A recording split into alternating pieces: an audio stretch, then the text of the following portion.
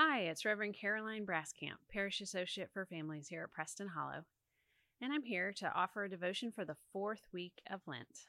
Our scripture today is Mark 12, verses 1 through 27. Listen for God's word for you today. Then Jesus began to speak to them in parables. A man planted a vineyard and put a fence around it, dug a pit for the winepress, and built a watchtower. And then he leased it to tenants and went to another country. When the season came, he sent a slave to the tenants to collect from them his share of the produce of the vineyard. But they seized him and beat him and sent him away empty-handed. And again he sent another slave to them. This one they beat over the head and insulted. Then he sent another, and that one they killed. And so it was with many others. Some they beat and others they killed. He had still one other, a beloved son. Finally, he sent him to them, saying, "They will respect my son." But those tenants said to one another, "This is the heir. Come, let us kill him, and the inheritance will be ours." So they seized him, killed him, and threw him out of the vineyard. What then will the owner of the vineyard do? He will come and destroy the tenants and give the vineyard to others. Have you not read this scripture? The stone that the builders rejected has become the cornerstone. This was the Lord's doing, and it is amazing in our eyes. When they realized that he had told this parable against them, they wanted to arrest Jesus. But they feared the crowd, so they left him and went away. Then they sent to him some Pharisees and some Herodians to trap him in what he said. And they came and said to him, "Teacher, we know that you are sincere and show deference to no one, for you do not regard people with partiality, but teach the way of God in accordance with truth. Is it lawful to pay taxes to the emperor or not? Should we pay them or should we not?" But knowing their hypocrisy, he said to them, "Why are you putting me to the test? Bring me a denarius and let me see it." And they brought one. Then he said to them, "Whose head is this, and whose title?" They answered, "The emperor's." Jesus said to them, "Give to the emperor the things that are the emperor's, and to God the things that are God's." And they were utterly amazed at him. Some Sadducees, who say there is no resurrection, came to him and asked him a question, saying, "Teacher, Moses wrote for us that if a man's brother dies, leaving a wife but no child, the man shall marry the widow and raise up children for his brother. There were 7 brothers. The first married, and when he died, left no children. And the second married her and died, leaving no children. And the third likewise. None of the 7 left children. Last of all, the woman herself died. In the resurrection, whose wife will she be? For the 7 had married her." Jesus said to them, "Is not this the reason you are wrong? That you know neither the scriptures nor the power of God? For when they rise from the dead, they neither marry nor are given in marriage, but are like angels in heaven. As for the dead being raised, have you not read in the book of Moses and the story about the bush, how God said to him, 'I am the God of Abraham, the God of Isaac, and the God of Jacob'? He is God not of the dead, but of the living. You are quite wrong." This is the word of the Lord. Thanks be to God. We'll begin with the question, what? As Holy Week progresses, Jesus' conflict with the religious and political authorities increases, like a pot that's about to boil over.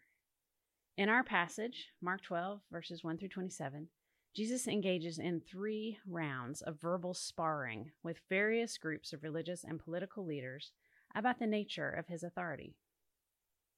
In verses 1 through 12, Jesus tells the parable of the vineyard to a group of chief priests, elders, and scribes who have just asked him where his authority comes from. This parable would have been familiar to Jewish ears. God is the owner of the vineyard, and the vineyard represents God's people, Israel. The tenants working the vineyard are the religious leaders. The slaves who are sent to check on the vineyard are the prophets, and the son of the owner is Jesus. Jesus condemns the religious leaders and the temple system through this parable, foretelling his own death and promising them that the stone that the builders rejected will become the cornerstone. That's a quote from Psalm 118. In verses 13 through 17, two new groups of people come to test Jesus. The Pharisees, a Jewish group focused on faithful living, and the Herodians, representatives of the Roman authorities. These two groups ask Jesus whether paying taxes is lawful. Jesus responds by asking the Pharisees to show him a denarius, a silver Roman coin worth about a day's wages, and the amount of an individual's census or poll tax. On the front of the coin is a side profile of the Emperor Tiberius with the words, Caesar Augustus Tiberius, son of the divine Augustus. The coin itself proclaims that the emperor is the Son of God, and Jesus catches the Pharisees with one in their pockets. Jesus cunningly skirts their question by saying, give to the emperors the things that are the emperors, and to God the things that are God's.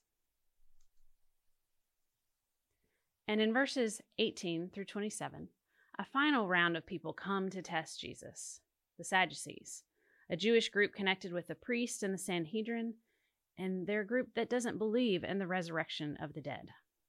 They present a test case to Jesus.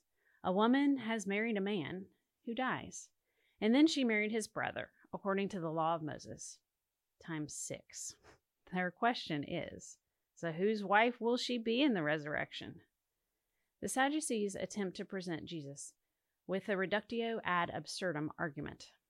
They begin with the opposite position to the one they believe, take it to its logical and absurd conclusion, and therefore show the initial position to be false. In response, Jesus uses the scriptures to show that God is the God of the living, not of the dead, and therefore that the Sadducees are wrong in their understanding of the scriptures and God's power. Now we turn to the question, so what? Jesus challenges the authority of each religious and political group he meets. In the first section, the parable of the vineyard, Jesus challenges the chief priests, the scribes, and elders, those involved with the temple and the sacrificial system. Jesus says to them, I have authority over the temple and all who serve there because I am the cornerstone. Jesus condemns their violence towards the prophets, himself, and anyone offering a corrective voice to the religious system. In the second section, the question about taxes, Jesus challenges the Pharisees and the Herodians. Jesus says to the Herodians, I have authority over all earthly governments because I, not Tiberius, am the Son of God.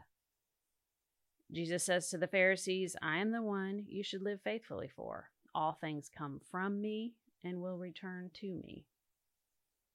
And Jesus condemns the Pharisees and the Herodians for confusing earthly authority with eternal authority.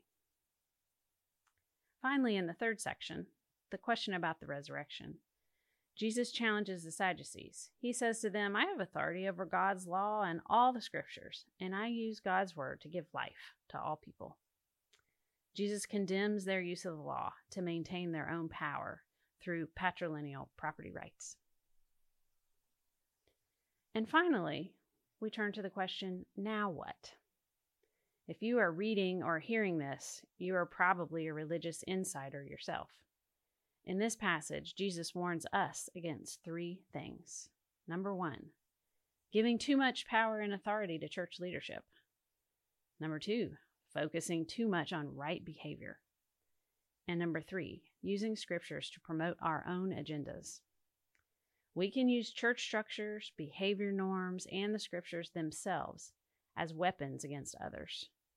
They were certainly all used that way against Jesus. Instead, Jesus invites us to loosen our grip on the religious tools of church leadership, holy living, and the scriptures. For the power of each of these comes from God and not from us. If we loosen our grip, then we can stop wielding them with our earthly power over others and invite God to wield them with divine power to transform us. And I'd like to leave you with a few discussion questions to ponder. The first one is, where do you see God's power at work in our congregation?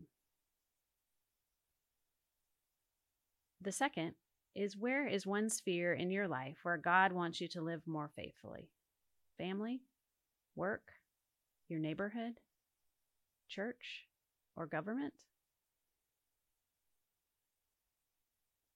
And finally, what about Jesus' good news is challenging to you? What do you have to let go of to truly believe it and live by it?